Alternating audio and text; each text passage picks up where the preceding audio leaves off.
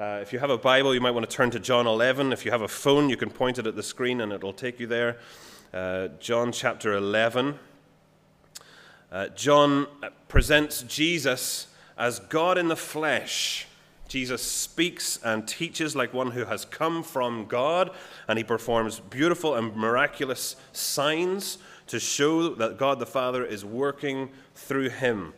None of those signs was quite as spectacular or as wholesome and good as the one we saw last week, raising Lazarus from the dead. 4 days earlier, he'd been laid to rest. Jesus did not hurry to help, but waited so that God's glory and Jesus' mission would be all the more clear. What has Jesus really come to achieve? This is what we're getting to in John. He said, "I am the resurrection and the life. He who believes in me will live, even though he dies, and whoever lives and believes in me will never die." So let's read John chapter 11 from verse 45. Therefore, many of the Jews who had come to visit Mary and had seen what Jesus did believed in him. But some of them went to the Pharisees and told them what Jesus had done. Then the chief priests and the Pharisees called a meeting of the Sanhedrin. "What are we accomplishing?" they asked. "Here is this man performing many signs. If we let him go on like this, everyone will believe in him. And then the Romans will come and take away both our temple and our nation." Then one of them, named Caiaphas, who was high priest that year, spoke up. "You know nothing at all. You do not realize that it is better for you that one man die for the people than that the whole nation perish." He did not say this on his own, but as high priest that year, he prophesied that Jesus would die for the Jewish nation, and not only for that nation, but also for the scattered children of God, to bring them together and make them one. So from that day on, they plotted to take his life. Therefore, Jesus no longer moved about publicly among the people of Judea. Instead, he withdrew to a region near the wilderness, to a village called Ephraim, where he stayed with his disciples. When it was almost time for the Jewish Passover, many went up from the country to Jerusalem for their ceremonial cleansing before the Passover. They kept looking for Jesus, and as they stood in the temple courts, they asked one another, "What do you think? Isn't he coming to the festival at all?"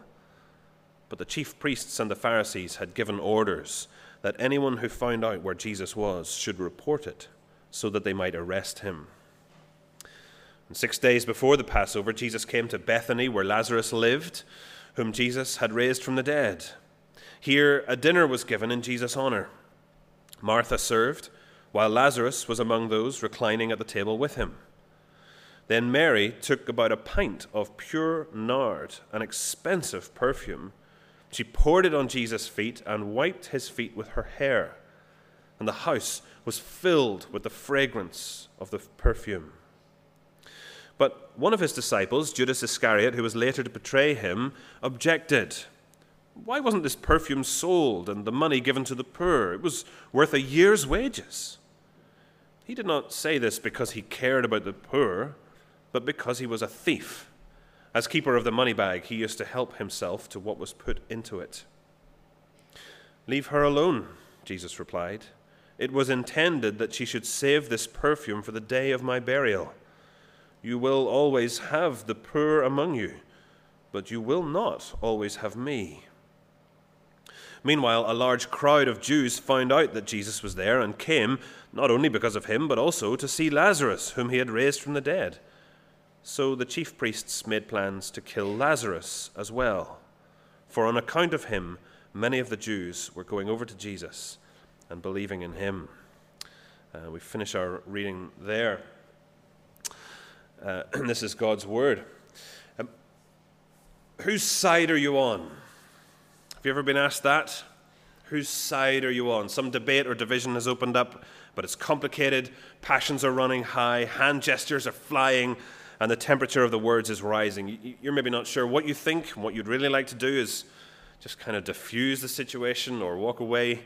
But the question comes, whose side are you on? Sometimes it doesn't really matter whose side you're on. You might be at a sports match.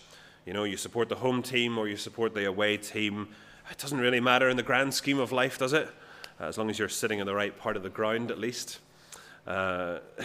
Surrounded by like-minded folks. Unless, of course, you're the ref. Now, you don't want to take a side if you're the ref. Sometimes, of course, it matters a great deal whose side you're on. We would want to be on the side of law enforcement over organized crime or something. We'd want to be on the side of a country fighting for freedom against one making war for tyranny and oppression.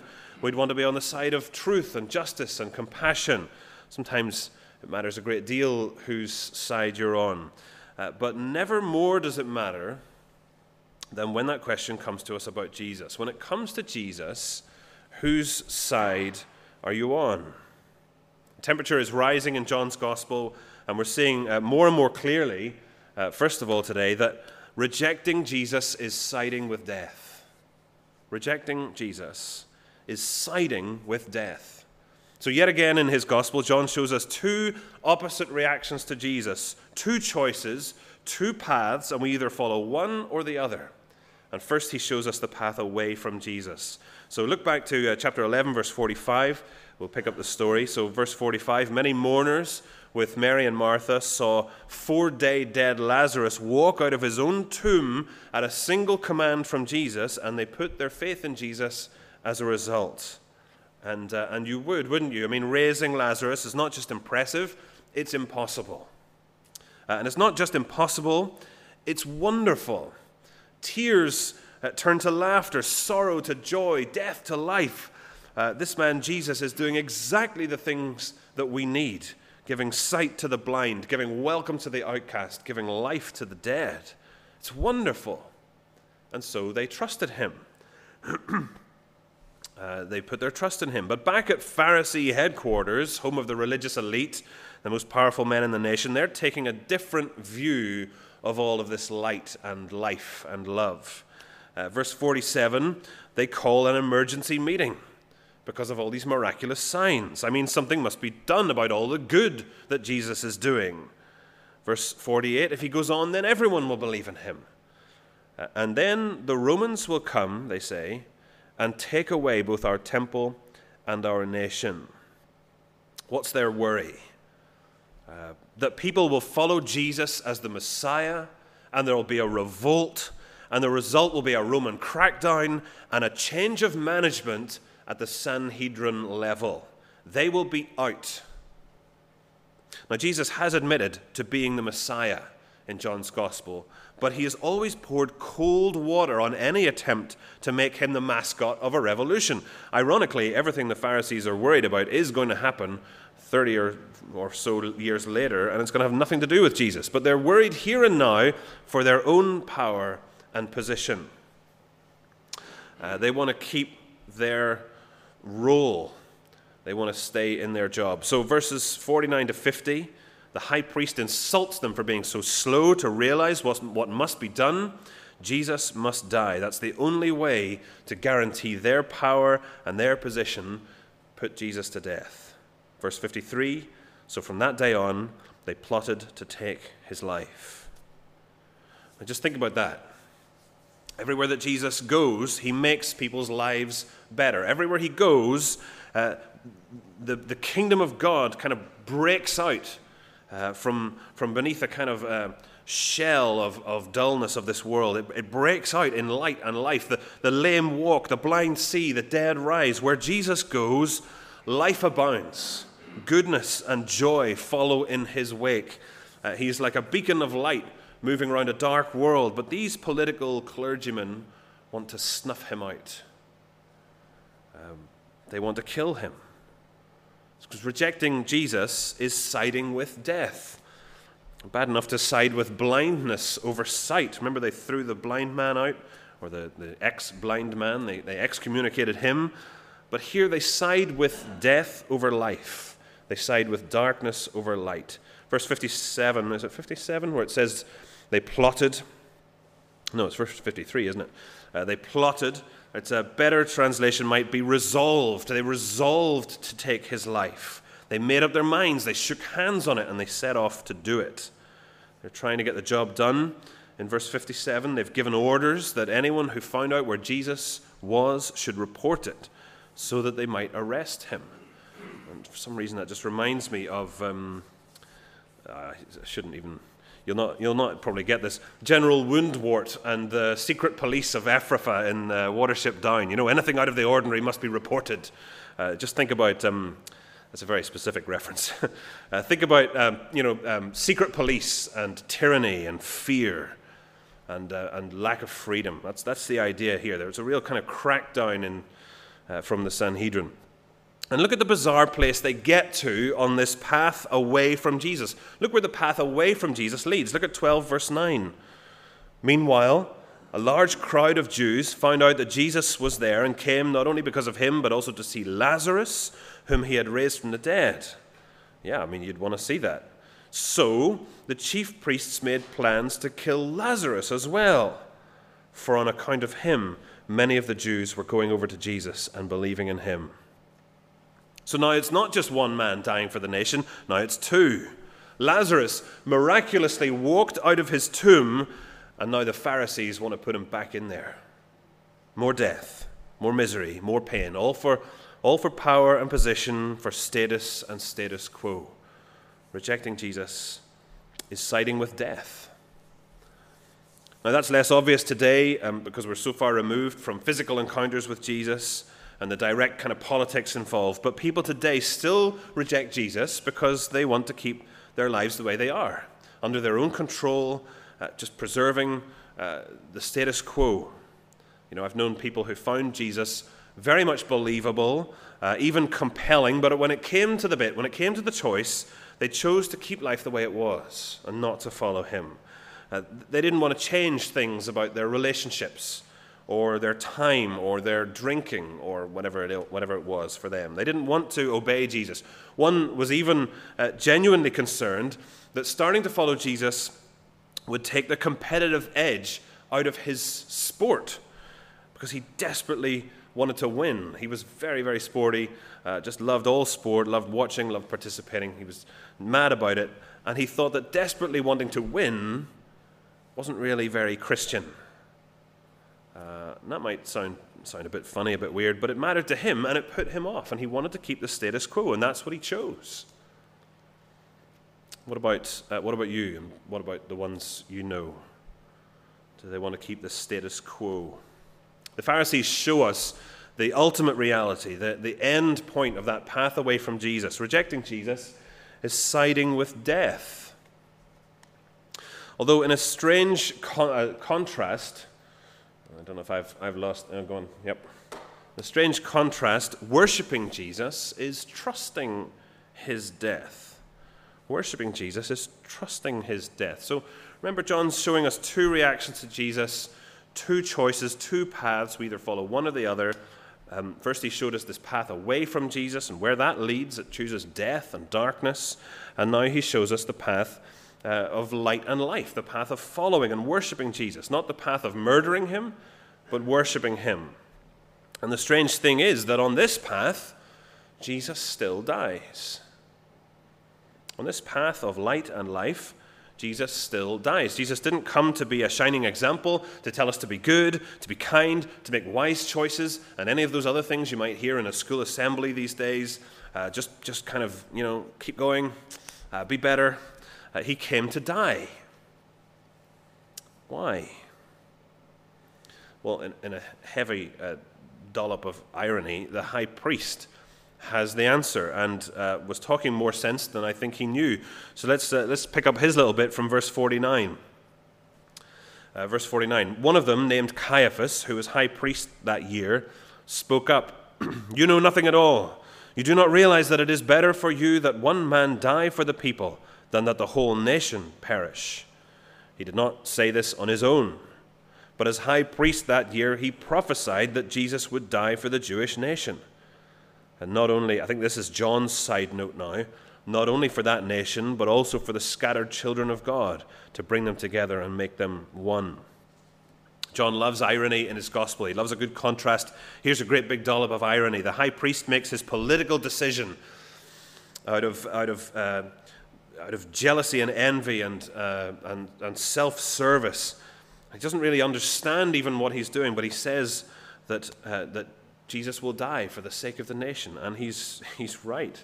Jesus will die for the sake of the nation, and not only for them, not only for the Jews, but for the children of God scattered around the world and throughout history, for what Jesus called in chapter 10 the sheep who are not of this Jewish sheep pen, and that includes us sitting shivering here today under the sound of this same gospel. It's so cold. So cold. So the high priest is thinking of a stand-in and a trade-off, one man who's going to die so that the nation lives on. But John is thinking of the sacrificial Lamb of God who takes away the sin of the world, the one who dies that we might live, brought together as one, children of God, the church of Jesus. So on this path of worship, Jesus still dies. Jesus must die to give life to the people that he'll gather into his church. So worshiping Jesus is trusting his death. And we see a picture of this in chapter 12, don't we? Martha and Lazarus and Mary hold this dinner in Jesus' honor. They honor him. He's done a great thing for them, raising Lazarus from the dead. He will yet do a greater thing at much greater cost as he goes to death for them and for us. And they honor him here anyway, perhaps none so more so than Mary. She takes this fortune's worth of perfume and pours it on his feet and wipes his feet with her hair. I mean, feet are gross, aren't they? I mean, in a COVID world, maybe it's just me, but like even in a COVID world, I would shake your hand before I would touch your feet. It's not nice. And feet in a hot and dusty, sandal-wearing, sweating kind of society where herds and flocks are doing their business on the road and you're stepping around that. I mean, it's probably not great, is it? It's probably not nice. But Mary bathes Jesus' feet in this perfume and cleans them down with her own hair in a culture where letting your hair down was frowned upon at best. Mary spends a fortune because to her, Jesus is worth the expense. Mary uses her own hair despite the lowliness of that because to her, Jesus is worth that devotion. In verse 3, the whole house was filled with the fragrance of the perfume and the scent of worship. It's a beautiful scene. It's another vision of the kingdom of God kind of breaking out in that place with generosity and humility and worship shining out in a dark setting. Unfortunately, this time there are no Pharisees around to ruin the moment. Although one of Jesus' own disciples steps in and does that, doesn't he? Verse 4, one of the disciples, Judas Iscariot, who was later to betray Jesus, objected. Why wasn't this perfume sold and the money given to the poor? It was worth a year's wages. Now, cards on the table, I sympathize with Judas's point. I have a problem with expensive purchases when the same money would go much further in other ways. So, for example, back in March, a Dublin restaurant started selling a limited number of sandwiches with a very special Japanese beef. I forget the name, it was a Wagyu beef or something. Now, each sandwich, and it's a sandwich, each sandwich sold for €90, and they sold out in days. €90 for a sandwich. And the Judas in me is thinking, do you know how many spice bags you can get for €90? I mean, you get to enjoy that sandwich once, but it's okay, a spice bag's not a Wagyu beef, but you could enjoy it just time and again. It could go much further. It would keep you going for an amount of time I'm not willing to specify. Last time we were in Port Stewart, another example, we saw a purple 4x4 Lamborghini. You think, I didn't even know Lamborghini made 4x4s, but they do, and it's regularly parked up on the seafront, the road along the front, along the sea, where all the shops are and everything. And let's be honest, it wasn't bought to be used up the farm, was it? And a friend of ours up there told us, I don't know how he found this out, but he said the annual service for that car costs £12,000 sterling. What's that? €14,000 or something. Isn't that mad? I mean, I hope they clean it for that money. You would want to be hoovering the crumbs out of it for £12,000. I mean, you could buy another car for the cost of that service. Not a Lamborghini, granted, but You could make me a billionaire and I still couldn't throw money at something so ridiculous. So I sympathize a little bit with Judas here. But Jesus goes on, and John goes on to explain that Judas is wrong and Mary is right. Judas is wrong, verse 6, because he doesn't actually care about helping the poor. He's got his hand in the purse, skimming money for himself. So he would love it if a year's wages dropped into that bag. He seems to be the treasurer for the group. He's maybe managing donations and gifts that provide for their needs and help them to meet the needs of other people they encounter. And Judas has his own take on what it means to lift the offering. Judas is wrong and Mary is right because Jesus is worth it. He is worth the expense of this act of worship. See, Judas says, what Judas is saying is Jesus is not worth this costly devotion. Mary spends all this fantastic perfume on Jesus, stuff that apparently came from India, cost a fortune. She loves Jesus. She's so thankful to him, so devoted to him, and she shows it. Judas, he's there with Jesus every day, watching, listening. He's got all the evidence. He's got the front row seat. He's seen everything that Jesus has done, and his ego still says, Jesus is not worth it. He's not worth my costly devotion. But as Jesus says in verse 7, this isn't just a straightforward act of worship, but another pointer to the death that he must die. Verse 7, leave her alone. It was intended that she should save this perfume for the day of my burial. You'll always have the poor among you, but you will not always have me. That sounds terribly arrogant, doesn't it? And it would be if you or I said it, but I think the idea here is that there will always be people in need of help, and we ought to help them. But in this moment, Jesus is there with them, and he would not always be there. So it was entirely right to focus on him in this moment. Anyway, as Jesus says in verse 7, this is not just a straightforward act of worship, but another pointer to the death he must die. We can't really say, I don't think, whether Mary herself intended this anointing to be a prediction or a dramatization of Jesus' burial. I don't think we can say for sure that Mary or anyone else really understood in advance that Jesus had to die, although he did speak about it with his disciples. I think she meant this to be an act of costly and humble devotion. But like the high priest, she's probably saying a little more here than she understood. The high priest said Jesus had to die for the nation. He didn't know how right he was. Mary worshipped here in a way that looked like a funeral tradition, and she didn't know how right she was. And in the culture of the day, it was not inappropriate to spend lavish sums at a funeral, including the cost of perfumes designed to stifle the smell of decay. And perhaps this perfume was almost spent on Lazarus until he walked out of his tomb.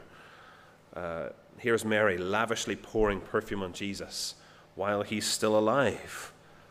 But Jesus knew how appropriate it was to worship him in a way that echoed a funeral. And that's the point, that worshiping Jesus is trusting his death. Jesus had to die because we had to be saved from death.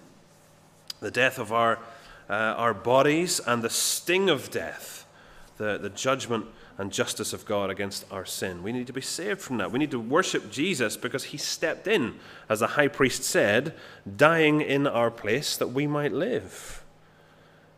For God so loved the world that he gave his one and only Son, that whoever believes in him shall not perish, but have eternal life. We believe in Jesus, in who he is, in God from God. We believe in what he came to do, dying in our place, coming under the punishment of God that would otherwise fall on us. And we believe that it worked, that he succeeded, that Jesus did everything that was needed for us to be saved, for the sting of death to be removed, for life and love and light to triumph and to carry us with them. Worshipping Jesus is trusting his death. And so finally, and I promise briefly, because I don't know how much longer we can stay in this room, finally, give yourself to the giver of life. Give yourself to the giver of life. Put a little bit of work in, haven't we, to understand this passage, to spot the contrasts between the different characters, to see how they translate to today. But let's not miss the beauty of what Martha and Mary do for Jesus. Martha serving this meal in Jesus' honor, and of course Mary with this perfume and the display of exactly what Jesus was worth to her. So let me ask, what is Jesus worth to you? What would you give to him in worship? He calls for nothing less than our whole lives and our whole selves as living sacrifices, walking, talking gifts to him. He deserves that devotion. If we can't see that, then we're looking at him as Judas did and not as Mary did. She saw at least a Savior who gave her her brother back. We need to see a Savior who has given us our lives back. Life in the midst of the death that we chose away from God. Life worth living right now, a life knowing God, life being loved by God, and life that stretches beyond physical death or beyond the Lord's return into eternity. See, we're not the ones making costly sacrifices. He went to the cross for us so that he could give us everything. We get everything. For sure there's a cost to following Jesus, and he advises us to count it carefully, to weigh it up, but nothing could outweigh what he gives to us: forgiveness and life and hope and welcome and love and a father and a friend and a future, giving us himself. Give yourself to the giver of life. Mary took about a pint of pure nard, an expensive perfume, poured it on Jesus' feet, and wiped his feet with her hair, and the house was filled with the fragrance of the perfume. Do you smell like worship? Do those around you catch a whiff of worship from you? Can it be heard in the way you speak? Can it be seen in your self-control? Can it be detected in your diary? Can it be spotted on your bank statements? Does it run through your relationships, your work life, your politics, your theology? Does it come out in your conversation with other believers and those with whom you would love to see turn and trust in Jesus too? Does it show up in the way you serve him? Does it turn up in the way you treat his people? Does it flow out when you pray? Does it draw you to read his book? Do you smell like worship? Follow Jesus by giving yourself to the giver. We're coming to the point in John's Gospel when Jesus will give himself to fulfill his mission for God's glory and our good. Will we side with him? The alternative is worse than it looks. The alternative is siding with death. Ultimately, siding with death. No, let's worship and follow him, trusting his death to save us, giving our lives to the giver of life. And I think we better pray for his help, don't you? Should we pray? And then we'll sing. Let's pray.